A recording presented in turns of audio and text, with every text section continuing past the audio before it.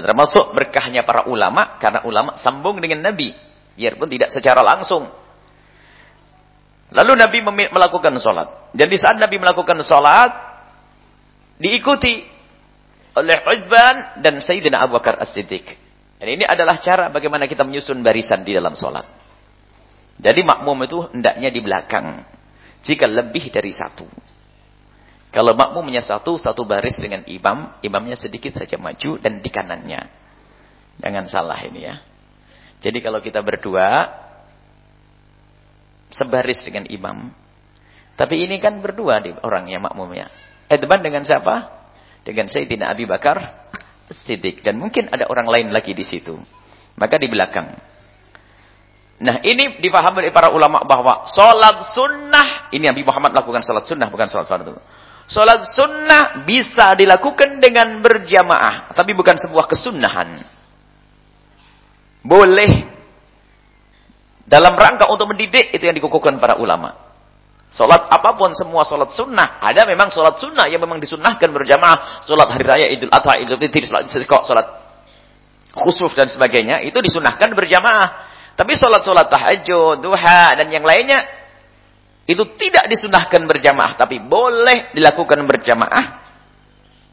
Boleh. Dan ini termasuk nanti riwayat dari Imam Bukhari tentang sholatnya Nabi di tengah malam bulan Ramadan. Jadi ini menunjukkan bahasanya sholat sunnah boleh dilakukan berjamaah. Tapi nggak ada kelebihan menjadi 27 derajat, nggak ada. Itu hanya sholat fardu saja. Hanya sah saja. Kalau kita sholat berjamaah di dalam sholat-sholat sunnah. Tapi jangan direpotkan orang untuk berjamaah. Jadi harus tahu dalam rangka untuk mendidik. Untuk mendidik. Tapi kalau sudah orang datang duluan di sebuah masjid, ya sudah sholat duluan, sholat sunnah. Jangan sampai nunggu lalu nongkrong bengong. Imamnya lambat lagi.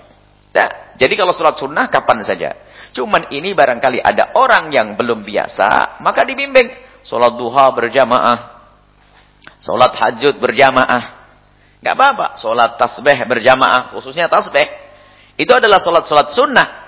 Dan melakukan itu semua dengan berjamaah. Bukan bid'ah. Yang mengatakan bid'ah. Ini melanggar Nabi SAW. Sahabat Nabi melakukan sholat sunnah. Berjamaah dengan Nabi. Tapi Nabi tidak menyanjung. Tapi Nabi juga tidak melarang. Dibiarkan begitu saja. Sah. Dan boleh.